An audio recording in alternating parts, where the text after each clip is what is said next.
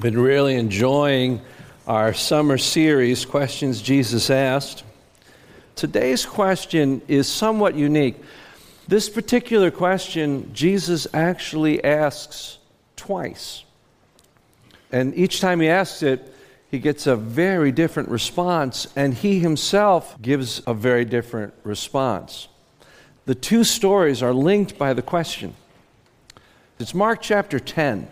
The question is, what do you want me to do for you? Verse 32. They were on their way up to Jerusalem, with Jesus leading the way. And the disciples were astonished, while those who followed were afraid. And again he took the 12 aside and told them what was going to happen to him. "We are going to Jerusalem," he said. "And the Son of Man will be delivered over to the chief priests and the teachers of the law. They will condemn him to death and will hand him over to the Gentiles, who will mock him and spit on him, flog him, and kill him. And 3 days later, he will rise." This is the third and final time in Mark's gospel that Jesus instructs his followers about the plan once they get to Jerusalem. And you may remember from some of the previous sermons in the series that the Gospel's focus is building a case for who Jesus is, that he is God's Son and he is the promised Messiah. And you may remember several weeks ago we pointed out that once that becomes clear, his message changes and he begins to talk about what God's purpose is for him. And he tries to get his disciples to understand that as they go into Jerusalem. But what we're going to find as we read on is that the disciples are a little slow in picking this up. Old ideas are hard to get past, and their ideas of Messiah are quite different. So we pick up the story in verse 35. Then James and John, the sons of Zebedee, came to him. "Teacher," they said, "we want you to do for us whatever we ask." "What do you want me to do for you?" he asked. And they replied, "Let one of us sit at your right and the other at your left in your glory." "You don't know what you are asking," Jesus said.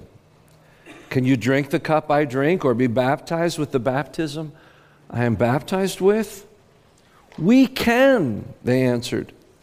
Jesus said to them, "You will drink the cup I drink and be baptized with the baptism I am baptized with, but to sit at my right or left is not for me to grant. These places belong to those for whom they have been prepared." Now when the 10 heard about this, they became indignant with James and John. And so Jesus called them together and said, "You know that those who are regarded as rulers of the Gentiles lord it over them, and their high officials exercise authority over them. It is not so with you. Instead, whoever wants to become great among you must be your servant, and whoever wants to be first must be slave of all. For even the Son of Man did not come to be served, but to serve, to give his life as a ransom for many." They came to Jericho as Jesus and his disciples, together with a large crowd, were leaving the city. A blind man, Bartimaeus, which means son of Timaeus, was sitting by the roadside begging. And when he heard that it was Jesus of Nazareth, he began to shout, "Jesus, Son of David, have mercy on me." And many rebuked him and told him to be quiet, but he shouted all the more, "Son of David, have mercy on me." Jesus stopped, and he said, "Call him." And so they called the blind man. "Cheer up, on your feet, he's calling you." Throwing his cloak aside, he jumped to his feet, and he came to Jesus. "What do you want me to do for you?" Jesus asked him. The blind man said, "Rabbi, I want to see." "Go," said Jesus, "your faith has healed you." Immediately he received his sight and followed Jesus. Mark intends for us to see these stories in tandem. Jesus, on his way to Jerusalem, Jericho's 15 miles from Jerusalem. His journey's almost over. This healing of Bartimaeus, by the way, is the last miracle of its type in the Gospel of Mark. And then we have these two conversations along the way, held together by that singular question. What do you want me to do for you? And first we come to this unusual request by James and John, the sons of Zebedee. Jesus called them the sons of thunder. James and John probably argued a lot. There was probably a lot of thunder rolling in those arguments. Sons of thunder. This story gives James and John a very bad image. But they're part of Jesus' inner circle. They have been walking with him since the very earliest part of his ministry. Jesus first called Andrew and Peter, and then James and John. And they with Peter are his inner circle. They have been with him at the Transfiguration. They've been his confidants. And so, in some sense, they had every right to think that they were being prepared for leadership of a sort. Remember that as we work through this conversation. And so they come to him and they say, "Teacher, we want you to do for us whatever we ask." I love that. Say yes before you know what it is. And we think, man, that is just manipulative. They should know better. But here's what I want to say to you. Many, maybe that's too weak of a word, maybe most, and maybe that's too weak of a word, maybe all of us commonly approach and relate to God that way. For most of us, our relationship with God is when we're in need, and our approach to him is that he would give us what we want. I mean, think about that. James and John are you and me. And that's why we're so often disappointed by God, because he doesn't give us what we want him to give us. Lord, if truth be told, I'm working this religion thing, but what I really want out of it is for you to give me what I'm going to ask you for. We were taught to pray in Jesus' name, and that's not like some magical incantation. Like, if I pray something in Jesus' name, God's going to say, "Oh, you got me. You said the magic words." We had a dog, Champ, years ago, who was one of these dogs who would take off when he had a chance. And one time, I'm running down the neighborhood, and he's staying about 1,000 feet in front of me the whole time. And I keep saying, "Champ, come! Stop, Champ!" He'd turn, he'd look at me, and he'd keep going. After doing this for about 10 minutes, I finally said, "Sit!" And he sat. It was like the magic word. I kept saying, "Sit, sit." It was like he couldn't move. He was plastered to the asphalt. And I walked right up to him and put the collar on him. Some of us think in Jesus' name is like God says, "Oh, you got me. You said the magic words." To pray in Jesus' name means I'm praying under submission to Jesus. I'm praying for his purposes in my life. To pray in Jesus' name is to pray as Jesus taught us, "Your will be done." When you approach God based on that question, which, if we're honest, all too often, even devoted Christians want that to happen. When you do that, you are not praying in Jesus' name. You're praying in your name. And so let's admit that James and John are just reflecting the tendency of the human heart to focus on self, to operate even in our devotion to God out of self. But Jesus is patient with them. He asks them a question, "What is it you want me to do?" That wouldn't have been me. If I was Jesus, I'd have taken them to task. What are you thinking? Haven't you been listening all this time? But ever patient, Jesus asks them. He's going to let them reveal more and then identify the issue with them. "What is it you want me to do?" And they say, "Let one of us sit at your right and the other at your left in your glory." And let me try to explain where this question comes from.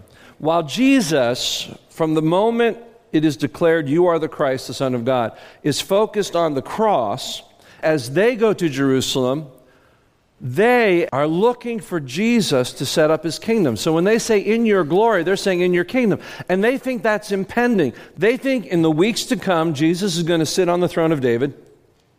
And their debate was, who is the greatest among them? Now we think that's just like guys being guys. Arm wrestling. Who's the greatest among us? No. Think about this. They are vying for cabinet positions in the new administration. And when it says the other disciples were mad at them, it's because James and John had beaten them to the punch. They had made their play first. So Jesus pulls them all together. And this is what he says. You know that those who have authority among the Gentiles lord it over them. But then he says, not so with you. That's what the NIV says. It's actually in present tense. It is not so with you. It's not, this shouldn't be the same as you. He's saying, that's not how my kingdom works. And if you try to play it that way, you're not going to be a part of it. This is not so with you and my kingdom. Instead, whoever wants to become great, the Greek word megas, mega, whoever wants to be great among you must be your servant. That's the Greek word diakonos. And whoever wants to be first, that's the Greek word proto, must be slave, Greek word doulos, of all. And then he points to himself, even I, that's my mission. Don't you get it? Even the Son of Man has come not to be served, but to serve, and to give his life as a ransom for many. This double statement, not so with you. Instead, whoever wants to be great must be your servant. Whoever wants to be first must be slave. He's stating it, and then he's going deeper and harder with the same idea. The word diakonos, until the church began using it for the word deacon, which became this pillar position in historic churches. At this point, what diakonos meant are table waiters. And so while James and John and the others are vying to be at the top of the seat, Jesus is saying that's not how it works. If you want to be great, you need to get out of the table, put those who are serving you on the table, and you need to wait after them. You need to become the waiter. And then it says, if you want to be first, you need to be doulos, the servant of all. That's actually the Greek word, the most common Greek word for slave. And it implies someone has sole ownership of you and your rights and your abilities and your very life. And he says that should not just be true of one person. You need to give that sole ownership to everybody. If you want to be first in my kingdom, then everybody owns you. You serve them. Don't you see? That's what I have come to do. That's greatness. And it's why the kingdom of God is often called the upside-down kingdom. In the kingdom of God, the fools are those with wisdom. The servants are the greatest. We die in order to live. You see, in the Gospels, when the church lived out this upside-down kingdom, it was said of them, are these not the ones that are turning the world upside down? In reality, they were turning it right side up. It just looked upside down to the culture. And that's what we see being played out here. They're having two very different conversations passing each other. Jesus says, can you drink the cup I'm going to drink, be baptized? He's talking about his impending baptism of fire and suffering. And they're saying, we can. I think Jesus' question was probably rhetorical. But yet they answer it because they're picturing something completely different. And then Jesus says to them, well, the reality is you are going to share in that suffering. They continue on to Jerusalem. They come to Jericho. Jericho was a very wealthy town. Herod the Great had built one of his great palaces there. It was a place of great luxury. Bartimaeus is meant to be a contrast between utter poverty and the privilege that was Jericho. And Bartimaeus was certainly not the only beggar on that road to Jerusalem. It's interesting.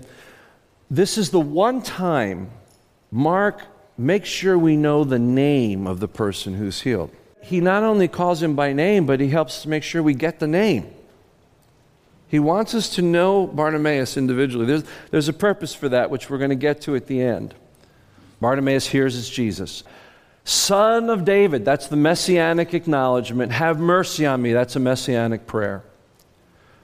And those around Jesus say, would you be quiet? We're on our way to something important here. Jesus doesn't have time for you. He persists, and Jesus, of course, says, bring him to me, and so they do. And Jesus asks him the very same question. I think James and John were probably right there listening in. And Jesus looks at him and says, what do you want me to do for you? And when Bartimaeus says, Lord, I want to see, you have to understand, he just doesn't want to have a physical condition healed.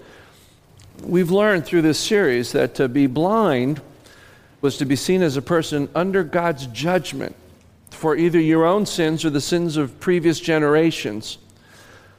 He was a beggar because that was the profession that was available to him.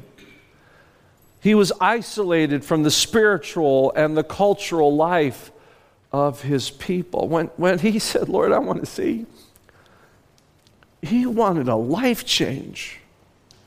He was bringing everything to Jesus and asking him to give him a whole new life.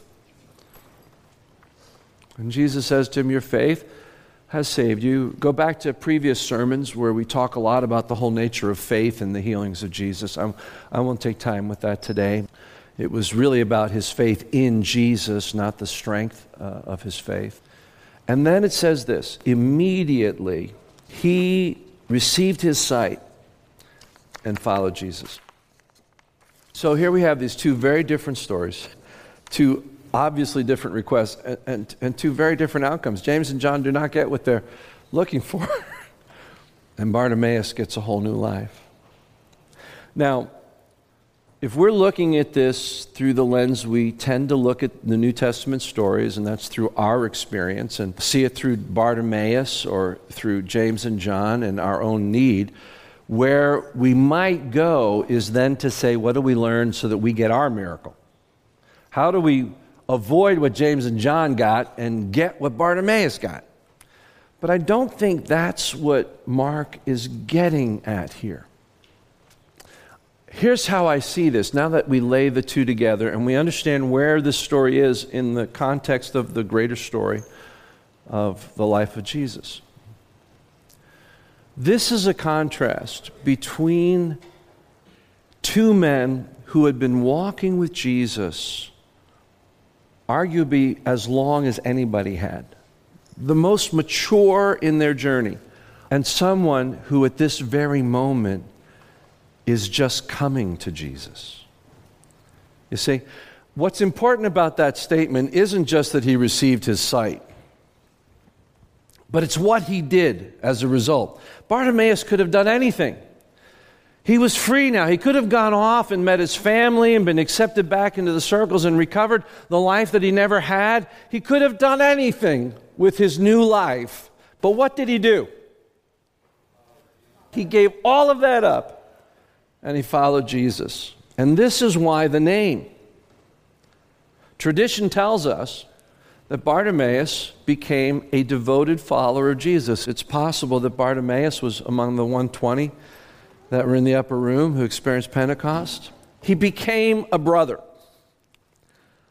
When you add that to the story, it changes everything.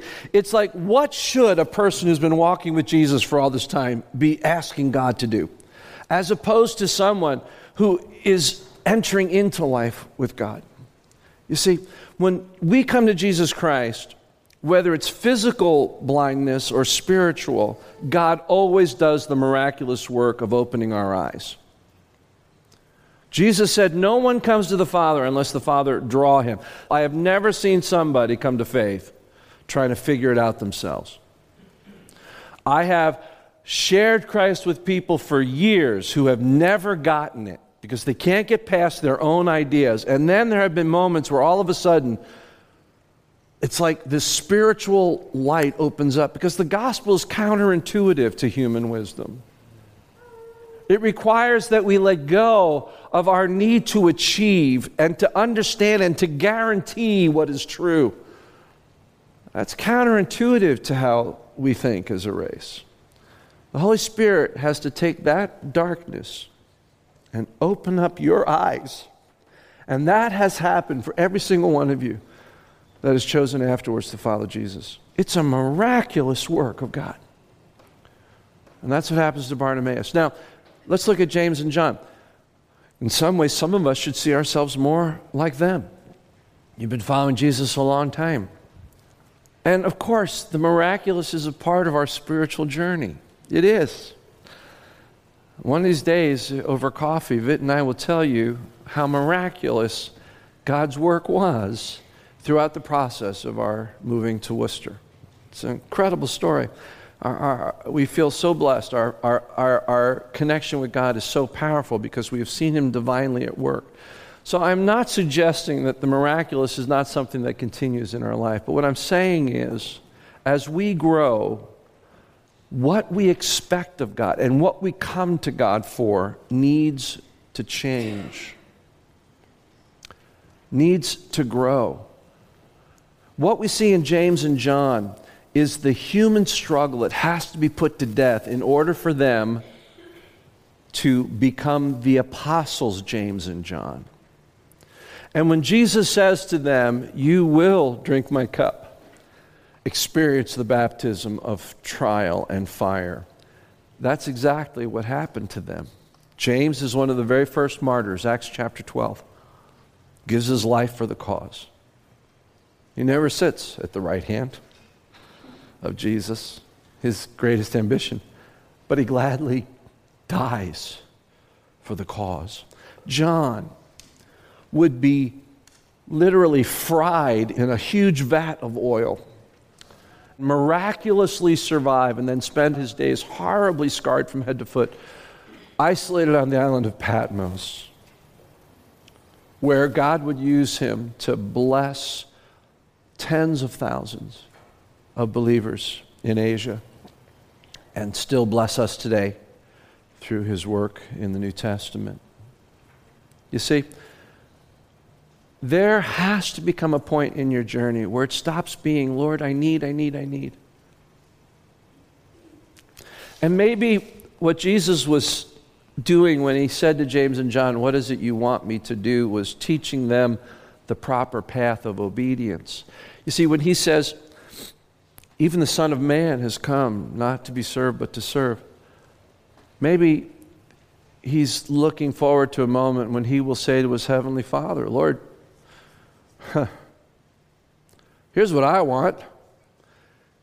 If this very cup can be passed from me, would you let that happen? Nevertheless, not my will, but yours. Maybe there was a moment in James and John's life where they look back at this and are not just embarrassed by it and grateful for the mercy of God, but they understood that when Jesus said to them, what do you want me to do for you? He was helping them understand where they should be with their Heavenly Father at that moment and where they should be with others around them. Because to truly follow Jesus into what is great in His kingdom is to be a servant. It's to do what Jesus did. It's to turn to others and say, what do you need? What do you want me to do for you? And then to let them own your resources and your wisdom and your abilities so that their needs are met. That is what comes with followership of Jesus. It's a slow recognition that all these things that I thought I needed, I don't. All I need is Jesus. Bartimaeus is freed and he could have pursued any life at all. And what he realized was, blind or seeing, following Jesus was all he needed. James and John needed to learn that, and you and I need to learn that.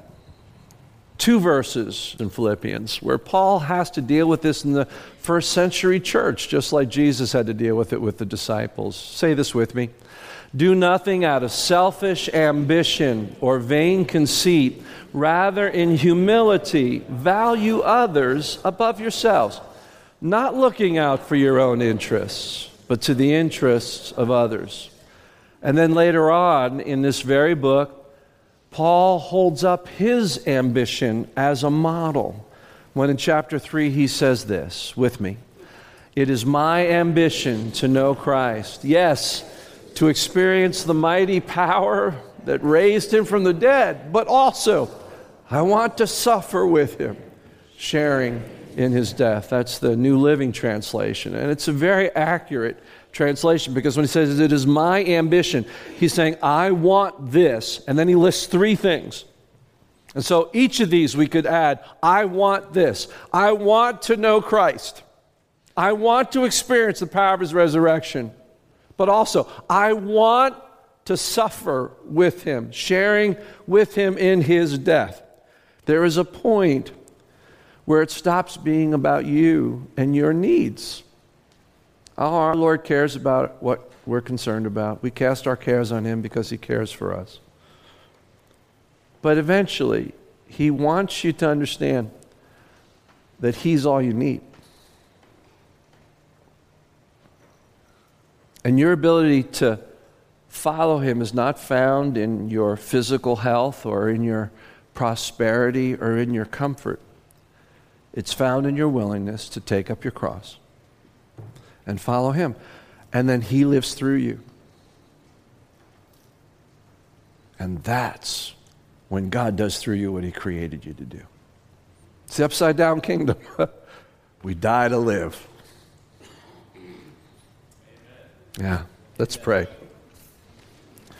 Father, such truth, such conviction. Forgive us for judging James and John without judging ourselves.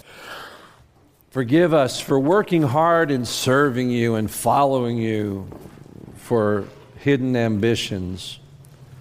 And may it be our ambition above all things, as Bartimaeus did, to follow you.